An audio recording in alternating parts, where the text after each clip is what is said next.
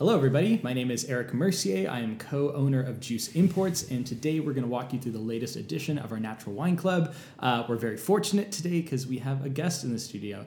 I'll have you introduce yourself and let us know what you do. Hi, Eric. Great intro, very professional, by the way. My name is Keo. I run an event company called Sugar Water.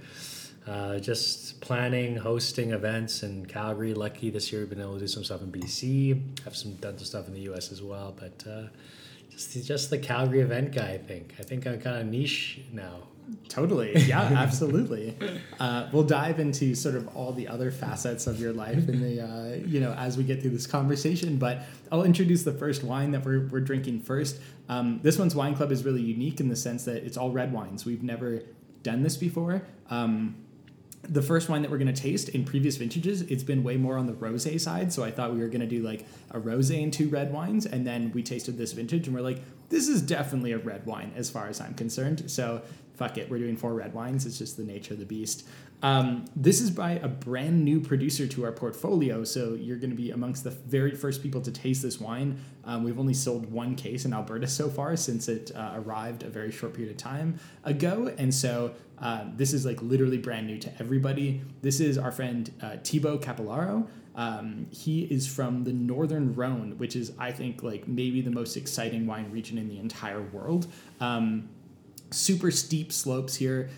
His vineyard that he planted in Côte-Rôtie is like more than a 45% grade. It is like almost impossible to farm. You have like this tractor kind of device that's on a winch in order to get like up and down essentially. He actually had to build his own retaining walls out of stone in order to stop the vineyard from essentially eroding, like rolling downhill. Crazy. And he's like 30 years old. Like he's super young, and to be, I don't know, this deep into it. He showed me before and after pictures of this vineyard in Côte-Rôtie, and it was like literally just a forest, like on a severe slope. And then afterwards, it's like a functional vineyard that he planted. This is coming from just south of his hometown, which is Condrieu, which is one of the most famous regions in the entire Northern Rhone. And this is a blend of 70% Syrah and 30% Viognier. So a very traditional blend for this area. 70% red grapes being Syrah, 30% white grapes being Viognier. All organically farmed, no additives, so not even sulfur added to this wine. This is like raw, true, honest version of Syrah and Viognier from the Northern Rhone. And a beautiful bottle too. I love the packaging. True. Yeah, absolutely nails it. Zero. Yeah, exactly. Nothing. Cheers. Cheers, buddy. Yeah, thanks for coming. Oh man, the nose already is just so bright. Mm-hmm. Holy smokes. Yeah, absolutely electric. Yeah, crazy. Yeah, Thibaut's super nice dude too. Picked me up from the train station when I got into the Rhone. So you did visit him? Oh yeah. I visited him this spring. Did a ton of research before I went to the Rhone and discovered him as like maybe a potential kind of young gun that nobody's ever heard of before. Yeah. And he only has a handful of vintages under his belt, but is already producing some of the most exciting wines in the Rhone, I would say. So sure. Is family of winemakers? No. Ironically, he grew up in this region and was not from a wine-growing family. Wow. So he owned no vineyards when he started. So he's already starting at a disadvantage compared to most French winemakers, which is 100%. weird. But wow, it is bright. It is it is electric. It is super zippy. Totally. My favorite thing about the Northern Rhone is that you get this intensity of flavor, but then this freshness, spice, umami, savoriness, but then also all these really kind of crispy, crunchy fruits.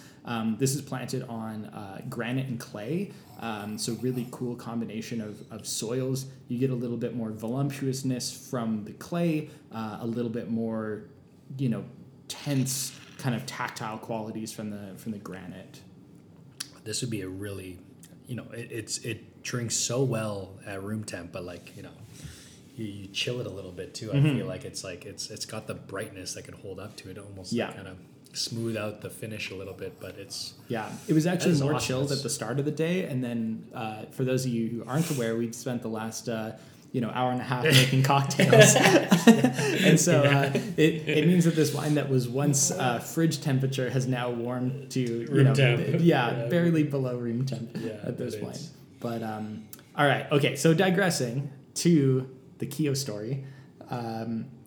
So I guess like if we go to the original days, your family owns a restaurant, correct? Yeah. So, it's called You and I, often mistaken for You and Me, which sometimes that would have been a great family business to have as well. Totally. But it was just a little cafe in the Shell building in downtown. My mom started it when she was 20, like in 78. It's in the Plus 15, which, for Calgary folk, people know the Plus 15 real well. Mm-hmm. I used to busk in the Plus 15s. Yeah. All the time when I was a kid. Yeah. That's crazy. I had no idea that you did that. Or that you're into music like that. I do see a guitar in your place right now, so that's amazing. But yeah, I grew up in the Plus 15, grew up in kind of this small business world where we're doing catering and doing baking and food and service and stuff. So I just came by doing events, and I kind of never wanted to do service. I never wanted to run, like when you're growing up, you want to do the opposite of it. But I loved it. I loved connecting with people. I loved the shared experience of, food, beverage, all of it. Just these discussions around, the nerdiness of it too, for people who really do love it and do appreciate, where things come from and, the future of production and, the craft of it, the history of it. I think it's all really special. So yeah, I kind of came by it honestly, but it's yeah. So origins of you getting into food is essentially that your family being into it, running restaurants, and then I vaguely remember you saying that, and maybe this is still the case. There's like a coffee component to your world of food and bev. Yeah, coffee was the first love because think of like when I was a kid, we ran a cafe, but we were getting these coffees from Indonesia, from South America, from Africa. It's like kind of like a very eye-opening experience. And coffee is like even for they didn't let me drink it. I'd have to like sneak it away. But it's such a sensory explosion, not just the caffeine, but all these little different things about coffee itself. So I fell in love with the idea of coffee, and coffee very similar to wine. There's so many similar elements to it now. Vintage, terroir, you can find all those things now in coffee, single origin stuff that I think is really is what I love about food. It's what I love about what I do is the people who produce these things. So so I got into coffee trading. I was trading coffee. I was working in South America, trading it around the world, and did that for 4 or 5 years.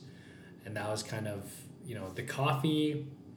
That was the transition into wines and spirits and cocktails, and they're pretty synonymous and still, and things like tea now, everything there's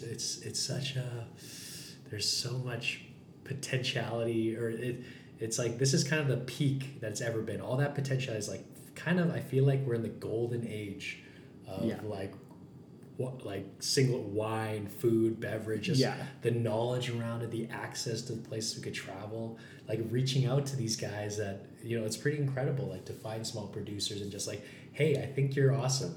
Like, can we connect? Can I buy your stuff? Like, it's really cool. So. I think it's that sort of like new global obsession with somewhereness is like the way that I think about it is like, when certain products taste like they could only come from one place in the world, where some of their base character as an ingredient or as a finished product has to do with where it came from and the unique set of circumstances that like led to its existence, versus like other things. Like you could set up a Coca-Cola factory on literally any square kilometer of planet Earth, and it would come out tasting like Coca-Cola, versus if you're like raising sheep that are going to make a particular type of cheese. Like any square kilometer on planet Earth that you raise these sheep is going to yield different milk that will then create different cheese, and therefore like it's the somewhereness of that cheese that's exciting.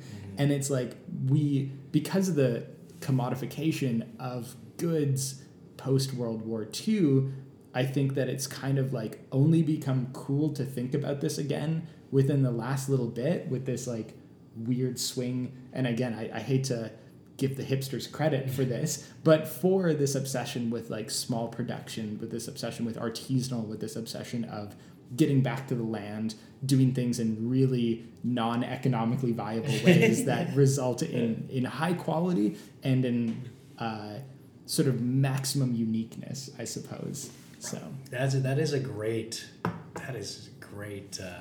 idea. That's a great hypothesis you just presented. Because I agree. It's like, I think that's also, this idea of finding yourself, it's like more than ever, I think with our generation, that's so prevalent. It's just the connection to other, which I think is actually, we could probably get into this in a much deeper way, but, with the internet and everything else, you're trying to find your tribe in a time where it probably feels more daunting and overwhelming than ever to really just like hone in something simple. So, for me, just bringing it back to what we do or what I do is just, there's a beautiful simplicity in a single ingredient, the somethingness of that ingredient, how it came to be, so much of that idea, I think, spans also like the personal experience of like, where, for me, I'm first generation in Canada, kind of our immigrant parents from Korea.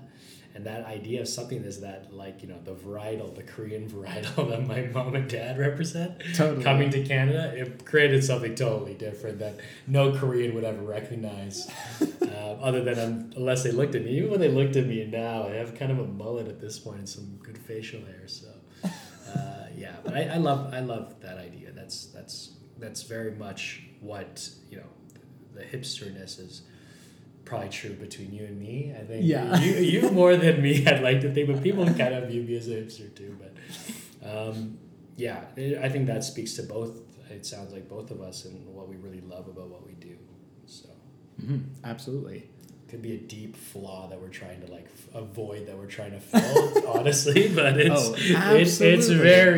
works really well. Oh yeah, I am for sure compensating for all my. All the things that I lack, I try to make up for via, knowledge about wine, which juice imports. Yeah, it's just, it weirdly doesn't fill the cup. That's good enough. Yeah. I'm happy. Yeah. I'm really happy where we're at right now. And, totally. And I'm grateful. I think that's the perspective to take. We're all very lucky to be here. If you're listening to a podcast, you're pretty lucky, I think. Yeah, that's a level of access and wealth. Okay, so again, starting with family business, sort of cafe style, then moving to, again, like sourcing coffee, dealing coffee, and then where does booze kind of fit in with this? Because I think most people would think of you as somebody who curates delicious beverages. And so like, at what point did that start becoming interesting, and then how did you go about pursuing that? Well, it's so funny, right? When you're in a cafe, it's all majority is beverages, and similar to food, you're crafting something delicious, whether it's using an espresso machine, syrups, whatever. I was always kind of, funny enough, coffee and what Starbucks brought to the world. I love it or hate it. It's the specialty coffee, kind of like the cocktailization of coffee and tea products, and it's so prevalent now, which is awesome. Actually, it's so creative.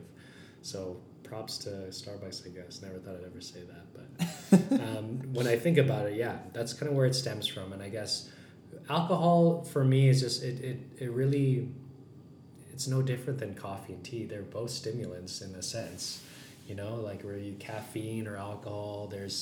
They have this role, and they had this really fascinating role in probably our development as like human beings, if you want to even go there. Like, there's such rich histories of it, whether coffee as medicine and stimulants to like get shit done, or to like in times of like intellectual times for people to kind of connect and be stimulated and discuss.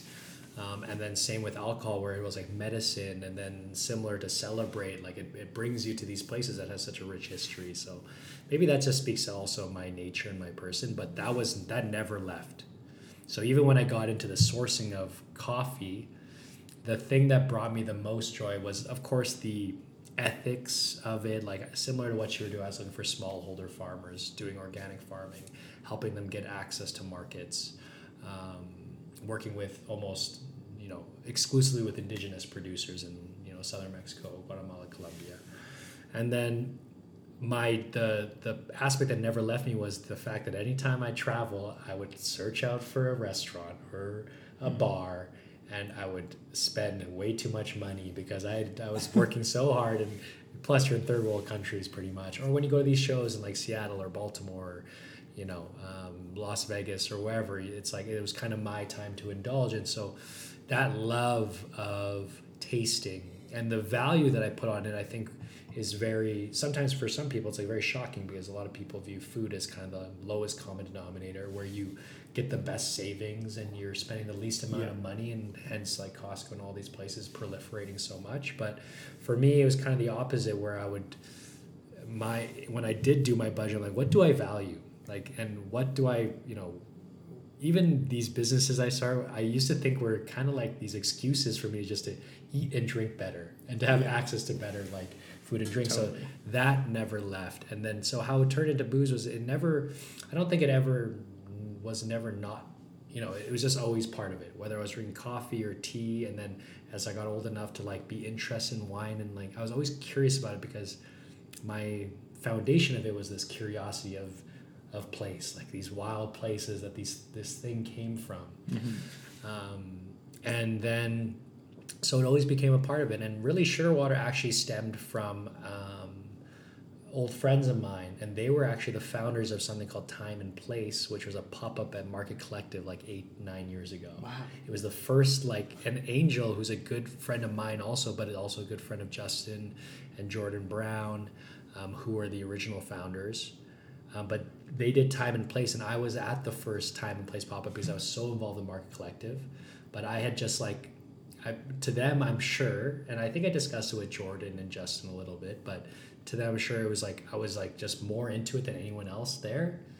And I was always this type of guy who's like, I'm ready to like just like, hey, you guys need some help, or like, I'm down. I always kind of put myself out there. I'm like, yeah, whatever you guys need, just let me know. And they're like, well, actually, I think we could use your help. And then I just kept showing up. I was just super into it. And I'm like, it was joyful for me because it was something that I loved to do on my own time. But, like 10 years ago, 8 to 10 years ago, it was kind of hard to find people that actually were that into it.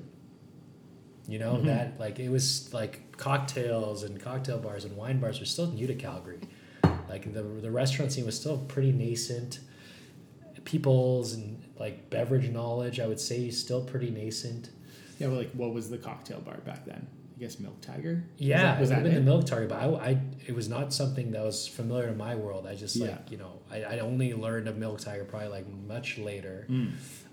Probably it was after, for sure, when Nathan, who was one of the founders that I'm aware of, that after Proof had already started. So it was still nascent to me. It was, my knowledge mainly came from books, the internet, and just messing around at home and messing around with these new friends who shared this similarity. And I was like, oh God, you guys also are like as nerdy. Like, people who know Justin Brown and Jordan Brown, they're so smart. They're like, and they're just so knowledgeable. So it was just like, we just connected super hard on it. And if the early days of Sugar was essentially us playing board games, going to each other's houses and getting drunk and testing weird spirits and just getting so geeky, like over the top geeky, finding new books, talking about new books, like kind of presenting new ideas to each other. And that's I think that's what we're trying to do with Juice Imports, as well as for me, is like, it's this like kind of this thing that we're just so into, unnecessarily so, and probably detrimental to a lot of things,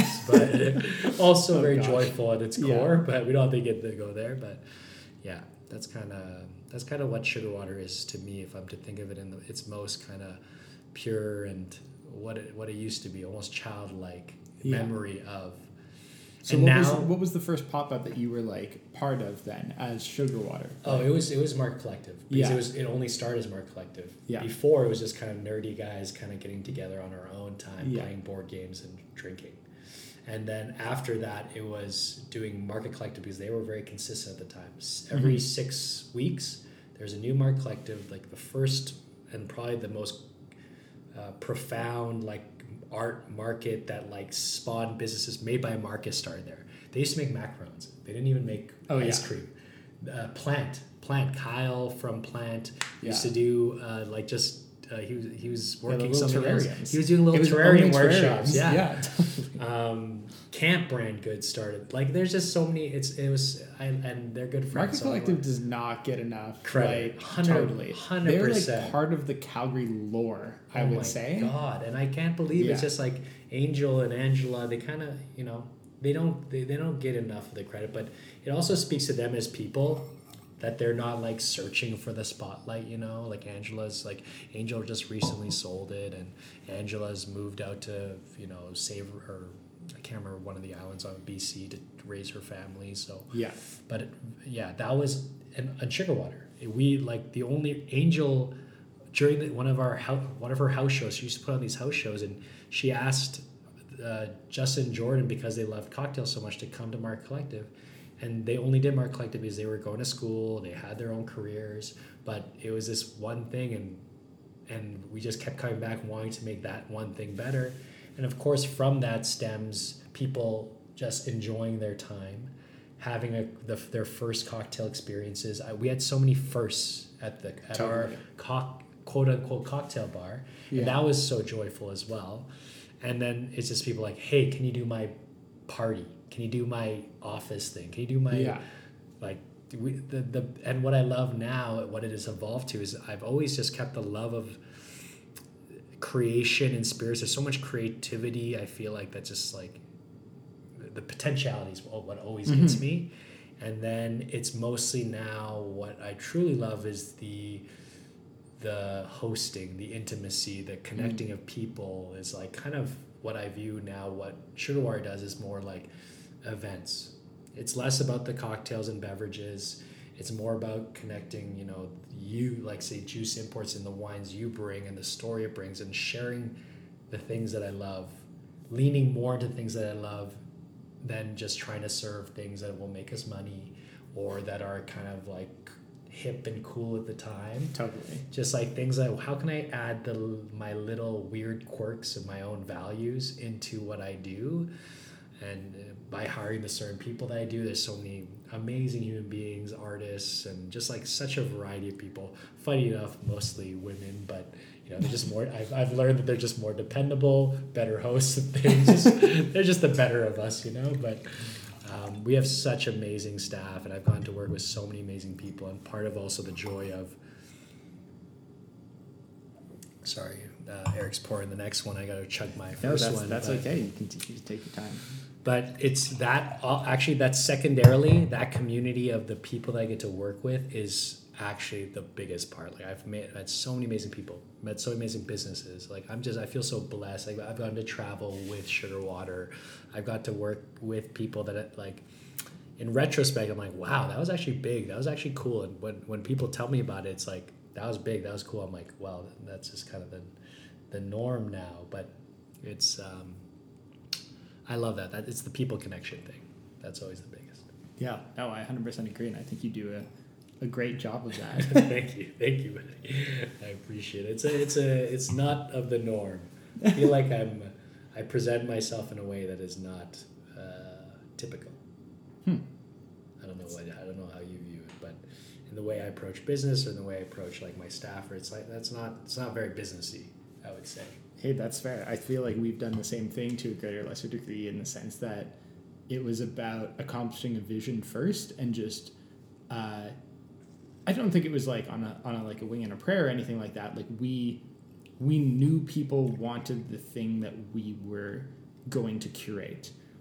So I don't think it was that, but we were also like, could we make more money doing something else? Yes, always. but we don't want to do that thing. So can we just do the thing that we truly believe in, not, like not compromise in any way, and yet still like make money? And that's kind of where we ended up with Juice, where we're like, cool, we've not compromised, yet somehow it has remained successful. Could we be making more money? Again, like you said, literally always. Yeah. But instead, we're like, cool, we managed to do the thing that we wanted. Which is, I think we like we wouldn't have started it if we didn't think we could do it, I suppose. Yeah, in a sustainable way. Yeah, absolutely. But what is sustainable to you and to other people is so different. I agree. I was like, can I live comfortably? Can I do the things I want without we're doing a little happy dance. This next one is fire. Yeah. But can we do can I get enough of the things that I want by doing, what I love? Mm-hmm. That's always going to be for everybody, everyone's values, and maybe it's different times in life. And I've done this too, or different issues where you're like, maybe sometimes you're a little more desperate. Okay, it's like, so you might have to do something different, but ultimately, can I do this thing that I love more? Can I do more of it and still make a good living and still be happy? I don't need to be rich. I don't need fancy anything. Totally. As long as I can eventually travel, which I haven't done in a long time, but I will. But as long as I can meet new people, have these experiences that really bring me joy, then fuck yeah. Like there's nothing else I'd rather do. Totally. Yeah. All right. So digressing to the wine here quickly. I know. We better. I'll talk about I feel bad for your listeners. No, absolutely. This is how it goes every time. Good. So next up, this is like literally probably the most quintessential Loire Valley natural wine on planet Earth. We feel very honored to be able to represent Pierre and Catherine Breton. They are like literally the rock stars of the Loire Valley and essentially making like the most sought after Cabernet Francs on the planet, with one exception, which is Rougeard, which those wines sell for 400 euros a bottle now. So considering this is like the second most sought after Cabernet Franc on planet Earth from a producer perspective, and they sell for literally 100 times like less money, or 10 times less money. Sorry. Yeah. Like this wine retails for like $35. Wow, and it is hard. Bonkers. Like it is so good. So Pierre and Catherine Breton, they had been farming biodynamically essentially since the early 90s. They weren't certified until a little bit later. They kind of did it under the radar for a period of time, but they've been farming organically at least since the start of the 90s. Similar to last month when we were talking about Domaine de la Guerelière, farming biodynamically since 1991, certified since 1993. They were doing it at essentially the same time, but in a more famous region. So this is in Bourgueil. Bourgueil considered one of the top two appellations in France for growing Cabernet Franc. The other being Chinon, which is essentially right across the river. Yeah, Chinon. Exactly. Chinon this is what I know of more. Yeah, yeah. So this is like a stone's throw from Chinon. And they do a bunch of different single vineyard versions of Bourgueil and Chinon, as well as this, which is like from their younger vines. This one, Trink, great name for a wine. Cheers. Cheers in German. I'm not sure why they decided on German, but either way, it makes sense. And yeah, just like such a force to be reckoned with. They are, their whole family now, because their daughter has taken over a lot of the winemaking. Their son has taken over a lot as well too. And so now they're, multi-generational. Catherine, even though, she calls her side project La Dilettante, which means like the dabbler, because she's like, oh, no, like my husband's the winemaker. But seriously, she makes wines that are just as good as Pierre's. They're just like more playful, maybe a little less age-worthy, more for like young, early consumption. But honestly, everybody in their family is just so ridiculously gifted with the ability to turn grapes into something that's just like pure magic. To importable juice. Damn. Yeah, absolutely. And so this wine was imported by Metrovino for a decade, probably, maybe even longer than that.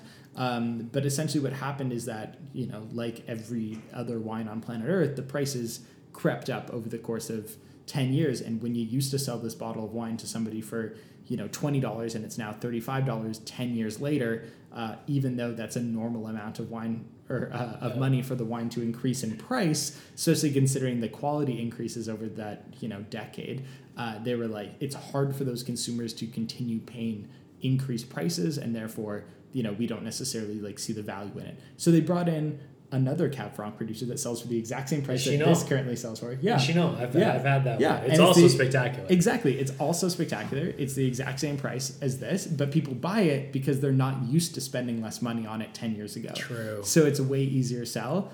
Again, I'm probably putting words in their mouth when I'm saying that, but that's my understanding from having conversations with them. We ask them like, hey, so we noticed that these aren't on your shelf anymore. Would it be inappropriate for us to reach out and talk to them? And then in March, when we were in France, we got to meet them. Actually, Laurent Cazot, the spirits producer that we were just tasting with, he's like really good friends with them because even though Pierre is, gosh, I want to say he's like maybe in his early 70s now, he's like buds with Laurent. And and so Laurent's like maybe early 40s, mid 40s. Cool, recognized cool man. Totally. And they were just buds, and he's like, oh, like, have you met my friend Pierre Breton? And I was like, this is literally one of my idols. Wow. And he introduced me, and I was just bumbling in French because my French is already not very good, and I was just so embarrassed to meet like such an important figure in the natural wine world. Anyways, we tasted through their entire lineup, and we're just like jaws on the floor. Then, again, we had talked to Al at Metro about, you're not working with them anymore. Would it be okay if we worked with them? And they're, we're like, yeah, absolutely. Like, we're not concerned. Yeah, absolutely. And so, now we just feel like incredibly honored to sort of carry on the tradition of them being available in Alberta. Quintessential Cab Franc.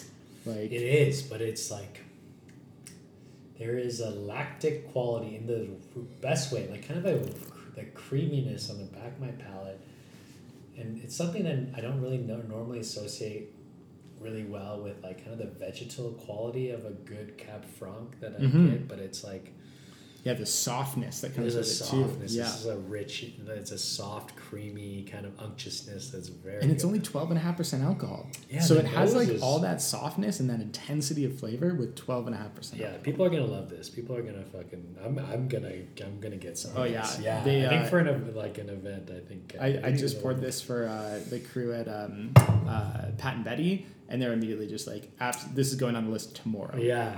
They're like, okay. yep. Yeah, I could see. So that. they were super great keen. story too. I'm a sucker for. Yeah, I think that we also connect on this. Biodynamic. We're a couple of hippie hipsters at heart. Yeah. Trying to do better. Trying to not feel too guilty about living on this planet, eating and drinking like assholes. But exactly. As long as it's biodynamic. But all right. So digressing, the thing that I wrote down on my phone like while you were talking was what was on those original menus at Market Collective. Oh man. What were the cocktails that you were excited about? What was this, 8 years ago? 9 years ago. Yeah. What were the cocktails that you were excited about? The about? OG PDT was like kind of high on our list of like reference books for those who who are familiar with some of the cocktail literature. Of course, like Death & Co., early Death & Co., that first Death & Co. book, still like an amazing like coffee book. If anyone loves like Death & Co. is just a bar in New York that's been like doing it amazing. Shout out Sam Kasuga. Yeah, shout out Cass Sam, exactly. Like she used to be the bar manager at Native Tongues, like just like a sweet, legend. Amazing legend. Yeah, totally. Like she's such a pioneer and just decided to go to New York and is absolutely killing it now and doing so amazing. And just honestly one of the sweetest, most genuine people also. And I think for sure. That's what I love about Calgary's industry is there's a lot of just good, just down to earth people. I'm just always blown away by these like just super gracious industry people in our city. We have some of the best.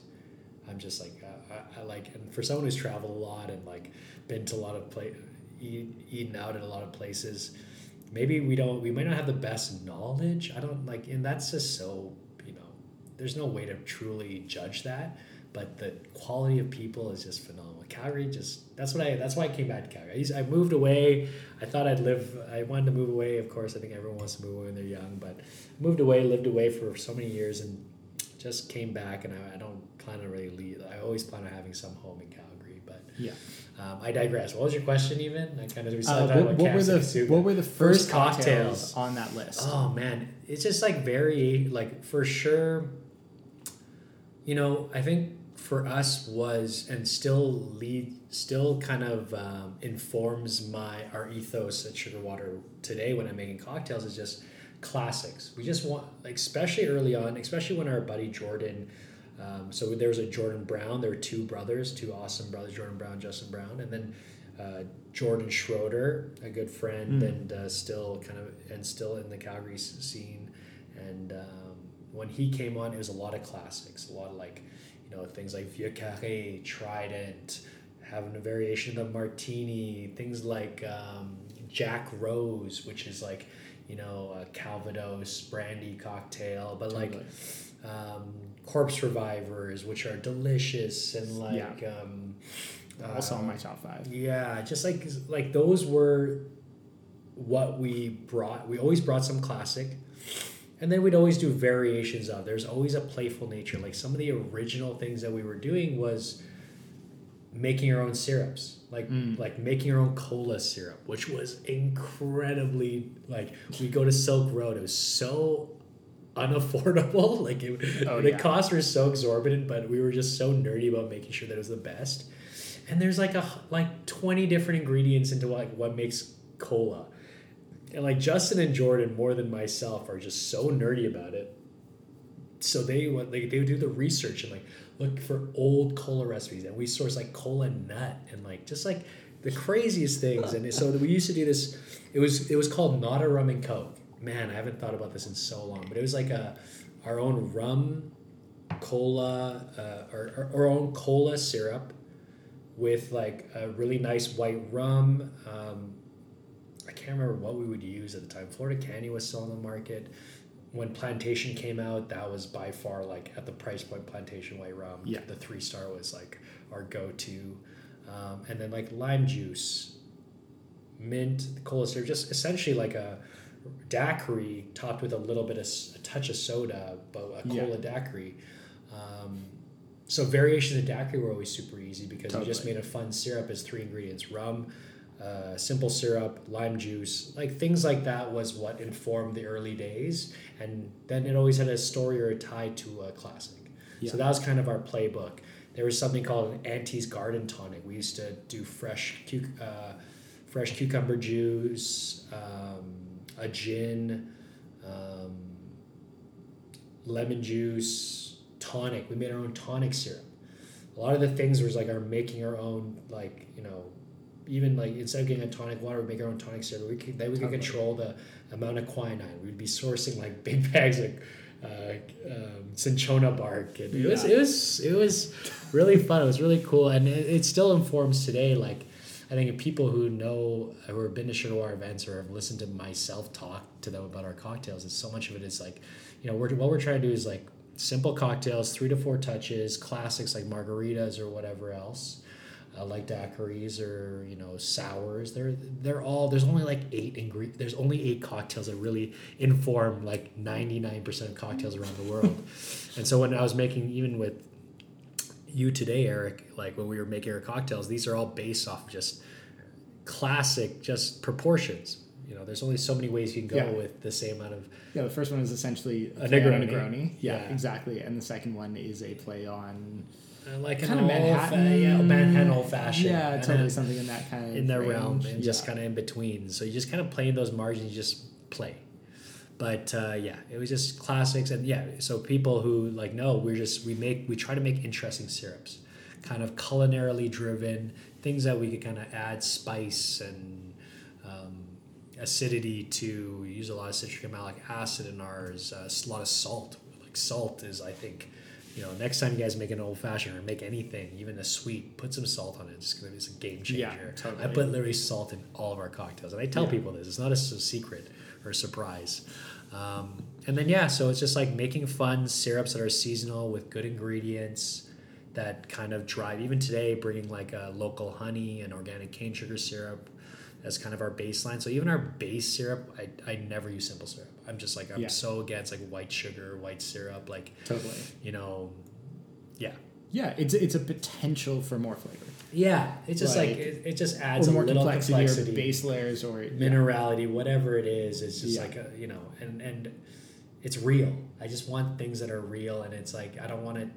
And similar to kind of I guess our ethos and how we choose producers or how we do our thing. It's like, yeah, like I want to bring it back to like a connection to myself and how I view the world. So it's a little thing, I'm talking about now. I don't blabber this much when I'm at events, but we have this like wicked yuzu oleo. So it uses a great yuzu, a yuzu concentrate that we, it's expensive, but it's like one of the best that we can get. And yuzu's hot right now. Yeah. For those people know, you probably see yuzu and everything. It's so hot right now. Totally. And then an oleo, which is essentially we take all the old peels because we prep everything so we can make our drinks as quickly as possible, and we batch everything. But all the peels that are left over, all the citrus that we juice, we peel them first so we don't waste that peel, because that's where all the flavor of citrus comes from.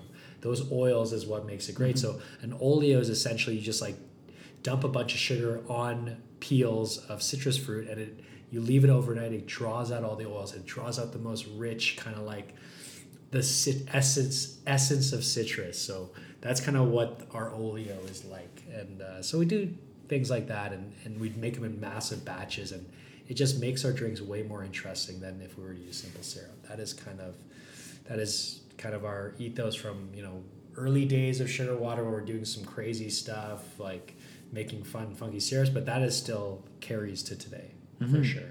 The thing about early Sugar Water was we put way too many things on the menu for just like running a bar for 1 day or 2 days. It was way too ambitious. We used to we even built a pergola.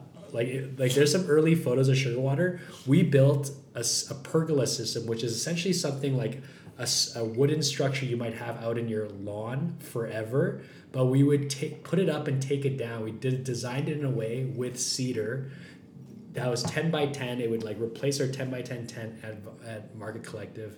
We were doing crazy shit because we were so into it. We were so excited. We were so nerdy. Yeah. We'd like come like 1 day early to set up our beautiful wooden cedar pergola, and like had our beautiful wooden bars, and but I think that's like carried to how we do it today. We do it a little bit more efficiently than we used to, but for sure, still we go over the top. We bring our plants. We try to create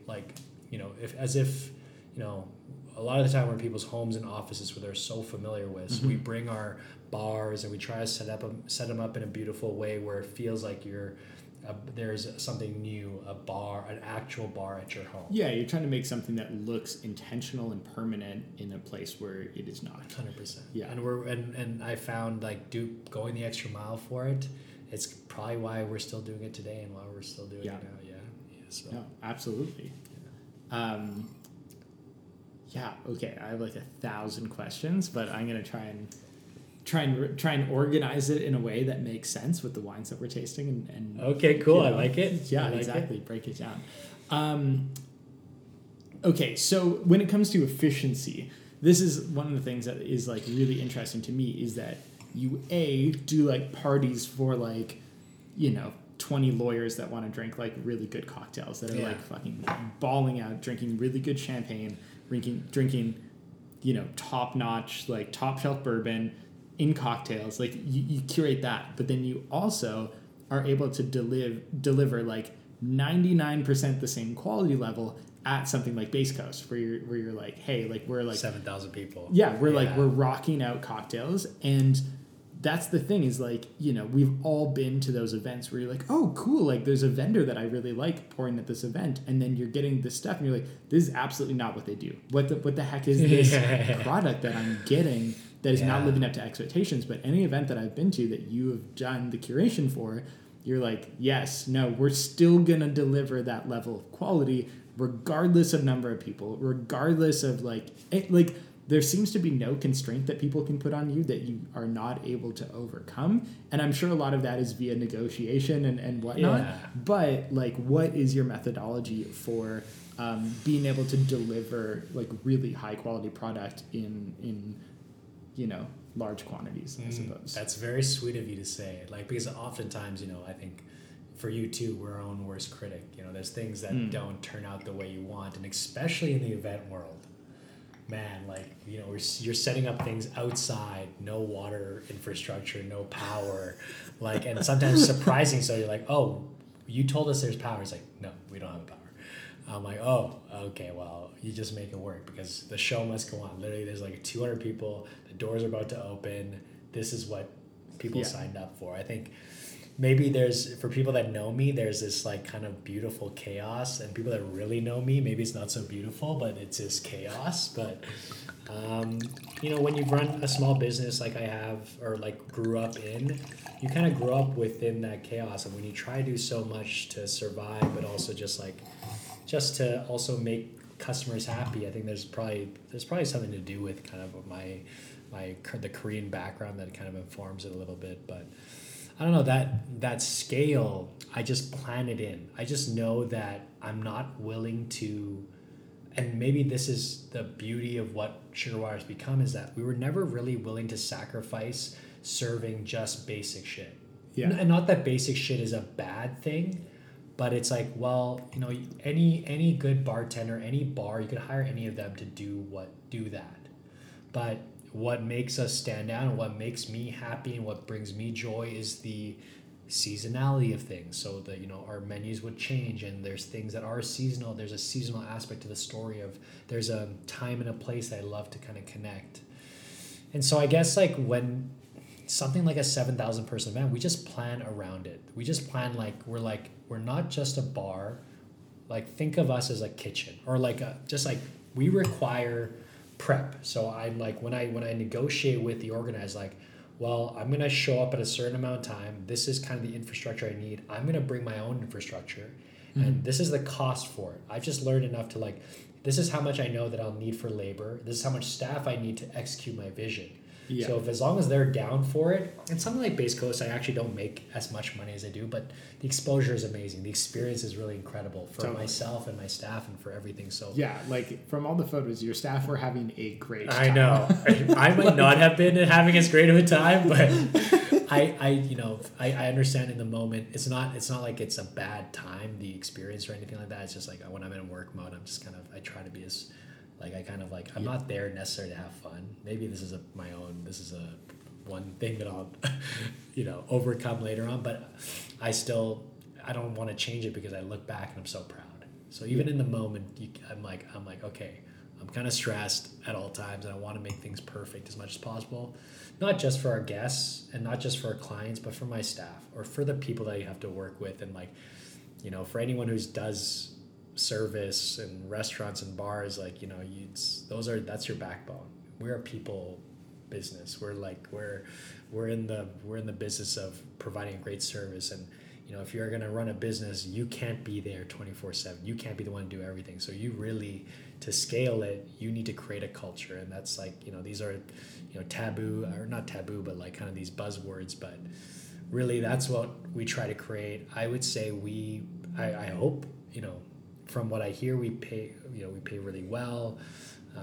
We charge more for our service. There's a lot of these things that I was, for a while, like maybe I charged less and sacrificed, paying myself to pay others, or to like just to do the thing, to like test it out. Yeah. But I feel very blessed now, like, of course there's certain things like a Base Coast or some other opportunities where as a person and as a member of the community, I'm like, I just want to be involved. I want to support you as a business. I want to support you as a not-for-profit. I want to do these things for like Contemporary Calgary, or like, these art institutions, or for these not-for-profits, or like, in the past working for Glenbow, or like these things that weren't as much about money, but in the future it was beneficial to me. I think if you look at your business holistically, you just showing up in that way, just bringing your best self always, no matter what your payback was, as long as I cover my costs, I'm like, fuck it. I can live a little bit in squalor, totally. At different times in my life. I'm this pretty simple guy. But yeah, showing up in the way that you want it, people see that, they didn't pay the bill, so they don't actually know, but they might be willing. They'll generally be willing to kind of reach out and be like, hey, can you do my daughter's engagement, or can you do this thing, or can you come to my company's office? And that's where we make our money, is during the private events. And all those public things that people see, those are things that I've kind of calculated, negotiated in my mind, and just like pay my staff their rate. I'm not going to pay them any less than their $25 to $35 an hour, plus. And as long as they do that, I'm kind of willing to take trades. It's like kind of this barter system. It's like kind of what being like community is like. Recently did an event with Sheringham, and it's like I got product in return, which which is cash essentially, which I could flip into cash, turn into more cash by turning into a value added cocktail. Yeah. And then I'm gonna go to they're gonna bring me to Seattle, and I'm gonna go. They're gonna and we're gonna have this experience, and they're kind of a new sponsor for the hockey team there. Oh, nice. Wow. And so they're gonna take me to a game and do all these things, and I was like, yeah, that's worth just as much to me, if not more. Totally. No, absolutely. Yeah, you're like, I don't need money. I need the things that I use money to buy. Yeah, I need that's the the thing. things that make me happy. If I can skip the money part of it, I would do everything for trades. Yeah, if I could. 100%. Yeah, and I still do that for my team and my staff, because I am a small business still. So the thing that's gonna allow me to keep people, or even when they're they're way beyond serving and bartending. That's the funny thing about, I think, a lot of our staff is they don't even serve and bartend anymore.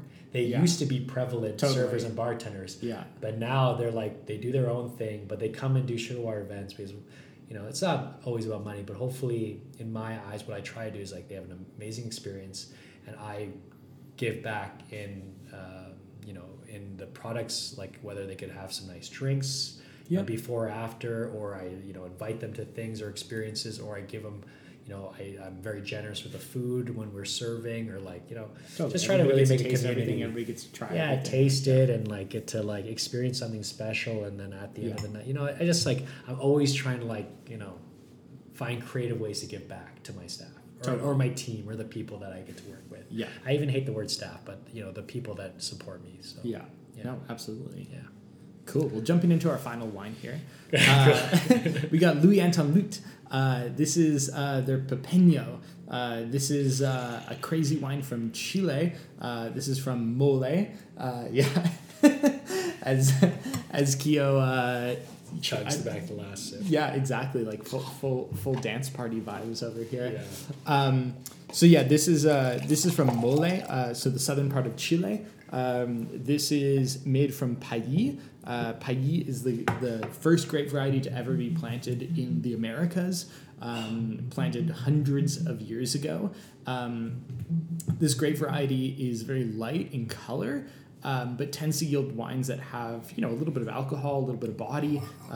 It's often used to make sort of rosés now. So even though this is the lightest wine, it's actually the fullest in body, technically speaking, from an alcohol perspective. It's 13.3% alcohol versus the other two were both 12.5 and under. This is using really traditional methods from super old vines. The youngest vines in this are 200 years old. In France, you'd be lucky to find vines that are sort of 80 to 100 years old. Really? Let alone France? Oh yeah. Whoa. Yeah. So Chile is really lucky that they have some of these super, super old vines, which is really, really rad. These grapes are all destemmed using the Zorana method, which is this really old school way of taking whole clusters of grapes and then using this kind of reed mat that kind of forms this lattice work, and then when you work the stems back and forth on it, the grapes fall through the little holes in the lattice work, and then you can just chuck the stems and keep all the grapes. And so they're still using this hand method, which is really rad. This is planted on a combination of different soils. We have granites, we have clays, we have limestone, we have a little bit of everything kind of in this area of the world. For me, the granites are definitely the most exciting of the area. They offer this smoky, kind of peppery characteristic to it. But yeah, absolutely really thrilling wine. Last year, the wine was way kind of darker, more fruit driven. This year, it's really peppery and floral, really and peppery. Kind of like blood orange juice and really these kind of citrusy notes that you don't normally expect off of red wine. It is, and people probably know me. It's ethereal, but it's so bright. It's so peppery is a great way. The citrus notes, it reminds me of rind, and we had a bunch of things with rind. Yeah. We were discussing the importance of rind in cocktails, but wow. I love the spectrum of these three wines. This one, by far, is tasting considering it's more alcohol, this is It tastes the lightest. it tastes the lightest. Yeah, somehow at the highest percentage of alcohol, it somehow tastes the lightest, and it's also in a 1 liter bottle for all of these that are at home. So this is extra bang for buck this month. And got a little What's the bit price extra point? wine. This is like $30. Okay, wow. Like ridiculous, right? Yeah, that's on the shelf, right? On the shelf. Wow. $30 wow, 1 liter for bottle 1 liter. of just like absolutely joyous. Yeah, funky this juice. is a great day drinker. I find Oh, day yeah. or food, Yeah. Actually, they all are. Yeah, all really food friendly for Yeah. sure. Cool. Okay, so I saved this for last because I think it's maybe the most interesting. But having been out for cocktails with you many times over, you are a harsh critic of cocktails. You judge competitions, and not only that, but you judge your own cocktails before you decide to release them. And so my thought is maybe you can kind of give us like what your rubric is of for deciding whether a cocktail is worth you releasing on your menu, and how people at home should go about trying to attain the qualities that you look for, whether that be balance, complexity, et cetera, like so maybe kind of give us your rundown on like what makes a good cocktail, and then how do you try and achieve that? Well, first and foremost, Which is a big Eric, I question. try not to be an asshole about it. I'm very, it's just like it is my process. It is like it's just like I try to make it as scientific as possible in terms of the balance, but ultimately it comes from it's so subjective, but ultimately it just has to be if there's a level of acidity or bitterness, there has to be a nice balance of it. If there's, in terms of flavor pairings, whether it's a scientific, you read up on it or whatever, it's just like, people know, like, does this go together? Sometimes you're shocked at what goes together, and those are the ones that are always the exceptional ones. It's the ones that surprise you. You're like, whoa. Totally. Like we had a moment today even that was just like, whoa, like this. And I was telling Eric, like, rarely when we start off making cocktails do you find something that just like kind of lights you up like that. It's like maybe like 10 to 20% of the time, and the rest, like, you make something good about 50% of the time, and the other percent's like, this is a good idea, but it needs more. It either needs a different product or whatever it is, and you just like scale that away for later. But in terms of the balance of things, I'm so lucky. I had so many amazing staff. But for me personally, when it comes to tasting things, it's having body and sweetness. I don't shy away from sweetness. I think a lot of people do. I think there's this like, I hear about it for so much, and it's fair. I don't like it too sweet. No one does. I don't like it too sweet either. But it's a balance. It needs to be sweet, or it's just booze. And you actually don't taste anything, and you actually lose a lot of the beauty of, and we were talking about this actually, which is funny enough. This is a good example. An old fashioned, a great old fashioned accentuates the nature of bourbon and creates a body that cuts all the edges of just straight spirit. So I don't drink old fashions. Eric doesn't really drink old fashions. I choose to like just use dilution as my form, or water as my form of cutting the edges of bourbon, diluting it so it's like, so I could taste the whiskey. But in everything, it's like sweetness is a big component. So, everyone always asks, like, a lot of people don't know what sugar water is about or whatever. Or early on in events, like, I just don't like it too sweet. But eventually they'll just love our cocktail because it's a level of sweetness, acidity, and then tasting what it's supposed to be. I think, a big thing for me too is like, I was like, even what we were talking about here before, I think I mentioned a couple times, the concepts. Like, what are we trying to achieve when we're using a certain product? And why are we even using the product if we can't taste the product? Maybe that is the role. It does something for the drink. But it is quite simple. It's like, is it interesting, or is it balance? Is it balance in the sweetness? Is it balance? Can I taste the base spirit? Yeah. If it's supposed to be a tequila drink, can I taste the interesting agave and the vegetal notes of agave and the intricacies of that spirit? Can I taste that it is bourbon? Like that is one, because I think that is important, because otherwise we're just having kind of this a nondescript kind of just sweet sour mix. Maybe it's tasty, and that's important too. But for me, that next step of interesting is it true to its form? Does it accentuate the ingredients that you're using? And then it's quite simple. It's the balance. Does it make sense in my mind? And does it make sense on my palate? And then otherwise, I wouldn't say I'm a harsh. I would say harsh is the right word. I try to just I just bring that tasting quality to like everything I do, and I will. And interestingly enough, I think it's very beneficial.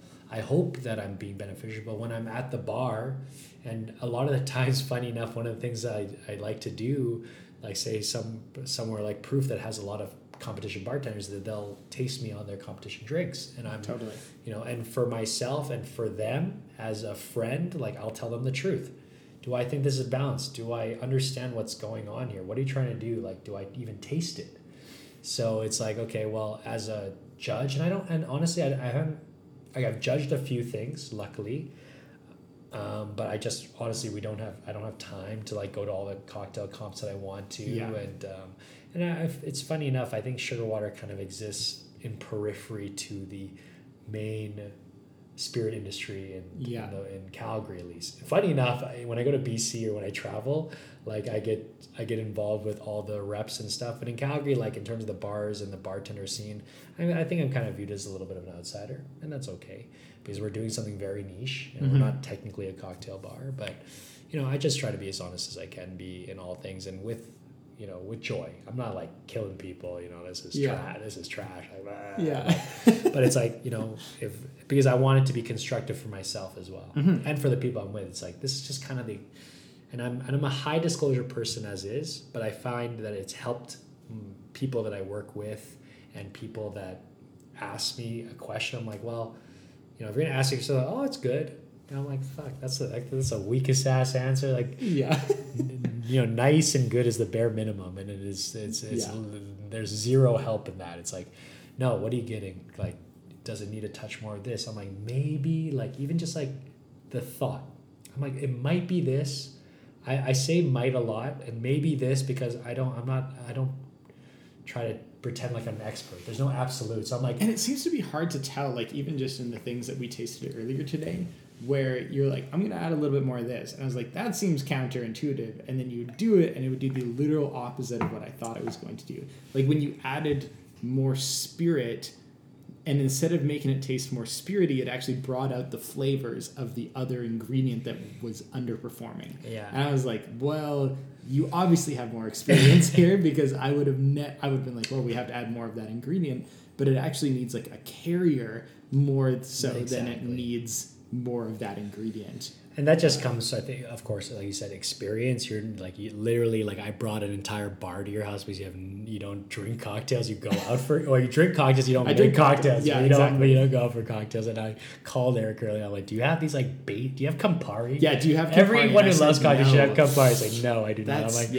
I should probably have Campari. No. You don't need to have anything. You're doing. If Campari came in smaller bottles, I would have it. That's the thing with most things. If it came in smaller bottles, I think most people would have it. Yeah, because it's such a unique ingredient. I think people forget too that like things like vermouth, Campari, Amaros, like they don't have infinite shelf life. No, if you they want don't. Optimal quality. 100%. They will live forever in the sense that like you're not going to die from drinking like a 30-year-old bottle of Campari, but is it delivering you the flavor that you buy Campari for? Like no. This is the biggest thing. Vermouth is the worst. The less sugar and less alcohol percentage.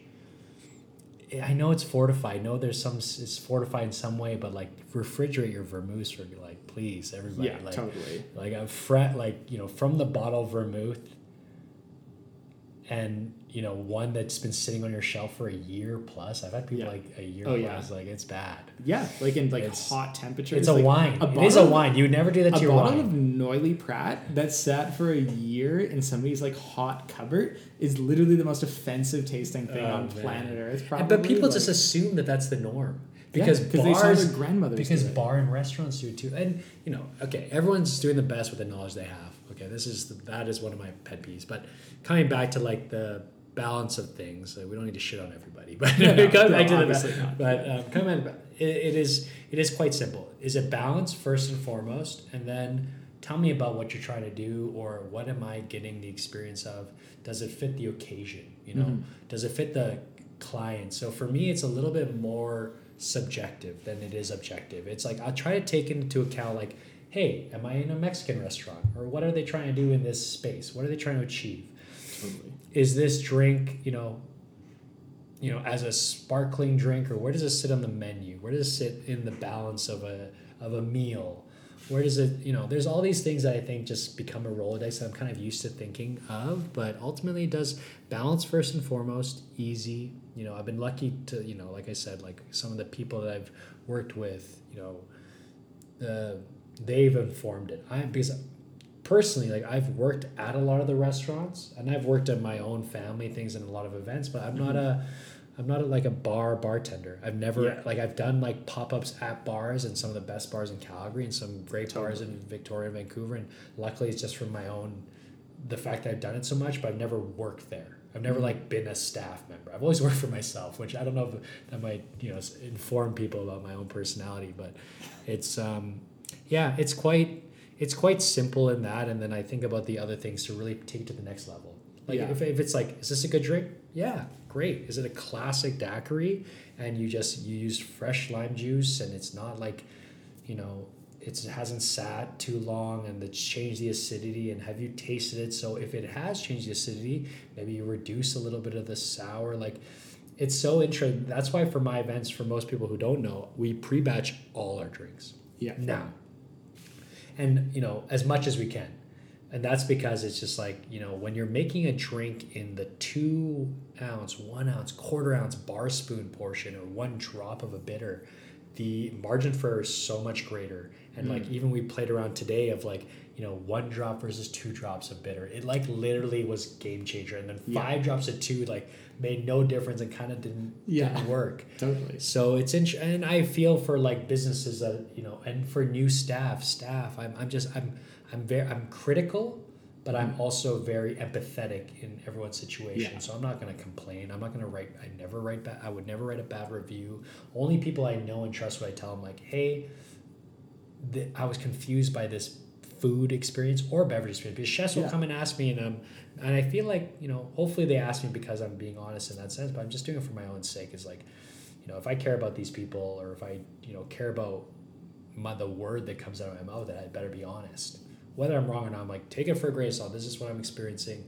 And I like to preface, like, and it could be because, I had this, or I had this drink, and it's everything affects. That's what's so beautiful about food and beverage. Totally. The time of day, the stress we had last night or this morning, or, wherever we're at, like, it's all going to affect, and everything is right time and place. And that's why I like to add those other components, like, what are you trying to achieve? What's the situation? And, that's kind of the esoteric nature. People who know me kind of know me and think of me as kind of like a hippy dippy kind of guy who talks pretty esoterically and philosophically, but it is how I view the world. So I'm going to honor how I view the world, and I'm just going to lean into it a little bit, and just like, I think that's where Sugar Water gains success. Like, wherever we're at, I'm going to try to think of time, think of place, think of people, try to think of as many things as possible.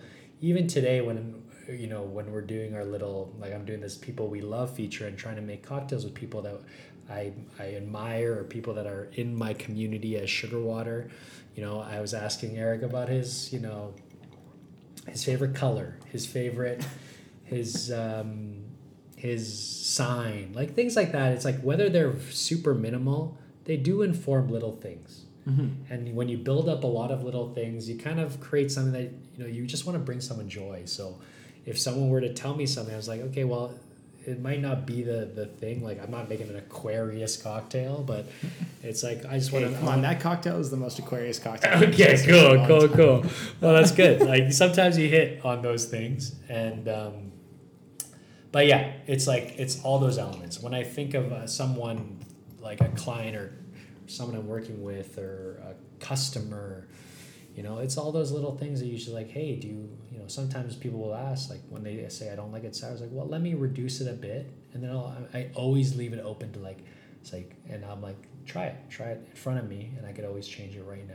Yeah. It's like a very small thing. Here's a touch of simple syrup more, or not simple, but the cane sugar syrup more, a touch of acid more, a little more soda. And those are just tiny touches that if you just ask the question, like, it's quite easy. You can't always do it, but it's like, it helps. Okay, so this question is like now burning a hole in my brain. Okay. So I feel like, and you can correct me if I'm wrong, but like as far as simplicity and like talking about, I don't know, I guess as far as basic as things can go, we talked about old fashions on the brown spirit side of things, and how that sweetness, that's the thing that you're doing to sort of maybe balance a whiskey or make its characteristics easier to discover for like certain people, and then enhancing it maybe with bitters. I feel like a martini is like kind of the white spirits equivalent of that, where like you're essentially dealing with like 2.5 ingredients, like you're dealing with 2 ingredients plus a garnish.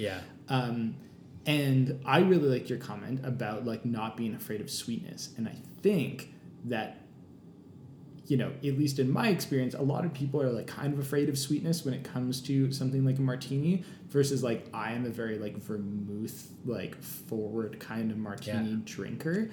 There's a reason why a perfect martini is, and this is prevalent in globally in the industry, is equal parts gin and vermouth. Really? That is a perfect martini. Wow, that is, and no one in my brain like that. Well, that's a name at least. Yeah, totally. It's delicious. It sounds very delicious. I could be. I'm a little drunk at this point. We've been doing a lot of drinking, but I'm almost certain that that's the case. Yeah. And there's like there's ways you could reverse it. You could do like 2 parts vermouth, 1 part gin instead of the opposite. Because that's the thing is like I often really like a sweet white vermouth is a really interesting characteristic to have in a martini, like the. What's that crazy Australian? They're no longer on the shelves, but they were so prevalent. That's gonna piss me off. Yeah. Anyways, like that sweet white vermouth was one of the most interesting things I've ever had, and like that as a component in a martini was just like completely mind blowing to me. And then obviously you have like Vespers, like Lillet Blanc. Lillet Blanc, like. It's obviously sweeter, a very sweet, aromatized wine, French style, and it's like, really not bitter in any way other than it's more citrus bitter, more like absolutely more like rindy, more rindy than rooty. And so I think that, and this is something again, like shout out to my business partner Mark, he is currently. And maybe he's discovered it already, but he's like, I want to know what style of martini I like. And so I'm going to have a lot of different types of martinis. And I'm going to ask bartenders, make me like a martini that you would like to drink or that you think is interesting. And he's had like a bunch of different styles, like more vermouth, less vermouth, sweet white vermouth, dry white vermouth, gin, vodka, a lot of different manipulations, a lot of different garnishes, whether you're going citrus, whether you're going something more savory. I admittedly like Gibson vibes. Like an onion, it's like little onion in there, real nice. But honestly, it's like so I like your comment about not being afraid of sweetness when it comes to cocktails, because provided it's balanced, it works and it carries flavor and rounds out bitterness and all these different things.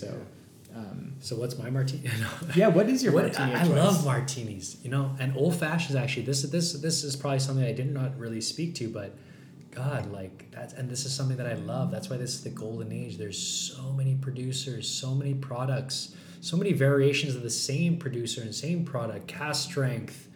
Some people are now going to vintages. Some people are now going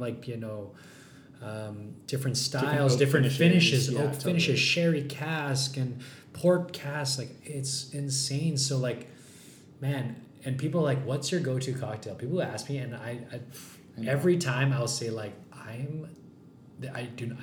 promise you I do not have one. I like certain styles. I like certain things that are flavorful, like big and punchy, like sours and things that generally aren't topped with sodas or whatever, but I see the place in them. Sometimes there's a reason, like as long as there's a reason, it's not just to like kill the flavor, but maybe there's some strong aspects of certain things that require just a touch of soda or just a touch of sparkling. But same thing with martini. Oh my God, there's the different styles of vermouth: French vermouths, Australian vermouths, Italian vermouths. Like, they're so different. And like, there's certain white vermouths that like there's a spectrum of like white to dry that are just like, it's just like mind-blowingly different. And then reds, even the sweet vermouths of like, you know, sherry based to like the French, Italian. It's insane. Of course, like all like the typical, and then you get the now North American variations thereof of like time and place or terroir, and so like, oh my God, that's why, you know, early sugar water was just like kind of exploring like those specific products, because actually like the different gin will yield such a different result with a different vermouth, and especially if it's like a fresh vermouth. So what was your question again? I don't even know anymore. Like that. It's like that's the part of, I guess, the discussion that we're having. And then in terms of the vermouth, you were talking about kind of the thing that the comment I made about the sweetness. But yeah, there's a perfect for a time and a place. And sometimes I want a little more sweetness. Sometimes I want to fuck you Gibson with a little bit more like gin and some, you know, and maybe some of that pearl onion fucking liquid in there, like a dirty Gibson. Sometimes I want to, and sometimes for the experience sake, I just want to taste like what can you do with this? How can we make it floral? Does it work? So that, and I guess that comes back to your previous question. Does it work? One, is it balanced? And if you're trying to go for something that's floral, but it's a Gibson, but it's like a dirty martini, and it's using a certain vermouth or gin, have you thought about it? Have you tasted it? One, because I get it. Like, a lot of staff, like they might be interested, but they don't get the support they need, and it's hard because especially now more than ever. And are they given the opportunity to be experimental? Like, and a lot of times I think maybe this is just like fucking boomer me, or like old man Keo on the porch, but like, you know, so much people are afraid to fail, like more than ever. I feel like people feel so judged about it, and they're so apologetic. It's not just a Canadian thing, like apologize at everything, but it's like they're not even willing to try. Like, and like even today, it's like for the sake of it, people would probably, there's certain people that just would probably be, and people who still are, who get wide out, like, why would you ruin this? Like, I thought we found something. It's like, I'm just trying to find the edge. I just want, like, I want to know what my limit is, and then like, okay, can we keep adding more? It's kind of like a science experiment. Totally. Can we keep adding more until the point is like, and then we're like, no, this is ruined. But now I know. Now I know, and I will write it down in my notes. Okay, this was too much. This is a good balance. This doesn't work quite yet. We'll find it there. But there's this idea of like, hey, and I tell this to people, I'm like, I'm down to try whatever. And some people look at me like, wow, like, let me just, and they'll go with something safe. And I'm like, literally just like, if you want to try something, I'm happy. Because part of my joy, it's not an ego thing. It's like, part of my joy is just that conversation with a bartender or a server. I'm like, oh, it's like, okay, let's talk about it. You want to have a discussion with me? That's even better, because actually most of the time I go out by myself, because it's often after work, and I just want some peace and quiet, because my work is so social. And people think I'm like kind of this social person, and I like to go out once, you know, and I do like to go, but it's generally by myself. And I like to, you know, and even when I'm by myself, at least that's in the comfort of my own boundaries, where I'm still by myself. So even when I do engage with a lot of people, I still can just leave whenever the fuck I want. Yeah, you know, absolutely. Like that. So, you know, and speaking with like that balance of things, and the sweetness is just like, it's a time and a place, which is so esoteric, it's so subjective, but it really is, I think, true. I say the same thing too. Like when people are like, "What's your favorite wine of all time?" I was like, if I'm sitting on the beach, I'm not going to want a bottle of Syrah. Yeah, 100%. Like that sounds like a 0 out of 10 experience. Exactly. Versus it's gonna like be cold as fuck. Yeah, and exactly. Maybe give me it's that in like a cocktail. Yeah, give me that $12 bottle of rosé. Like that would literally taste better than the $1,000 bottle of Syrah. Exactly. If I'm sitting on the beach. So it's all you know, time related. So. Speaking of time related, we've been raging for a while here, so I feel like we'll probably wrap it up. I guess like the final question is, this will get released probably November 1st. And so the question is, where can people find you in like November, December? Is there things that people should be doing in November, December that will involve you? I hope. I always try to like leave open, especially in the past year, or at least, well, in the past like 6 months, whenever things popped up, whenever our industry kind of came back, or whenever people had to have events again, I do my best to do some stuff in partnership with other businesses, do pop-ups. I try to do fun things just for my own sake, but also to just, create community, hang out with people I support, or like that I really enjoy hanging out with, or what they're doing. You could find us regularly at Contemporary Calgary. They'll always have us for events. They're amazing there. They're really lovely people, and the space is beautiful. The old Calgary Science Center. And otherwise, truly, November, December is like just like Christmas party time. This is when we make money, honestly. Yeah. Like it's like we're doing like 5, 7, 8 events a week. 2 to 3 events a night on like the Wednesday, Thursday, Friday, Saturday on some of these days.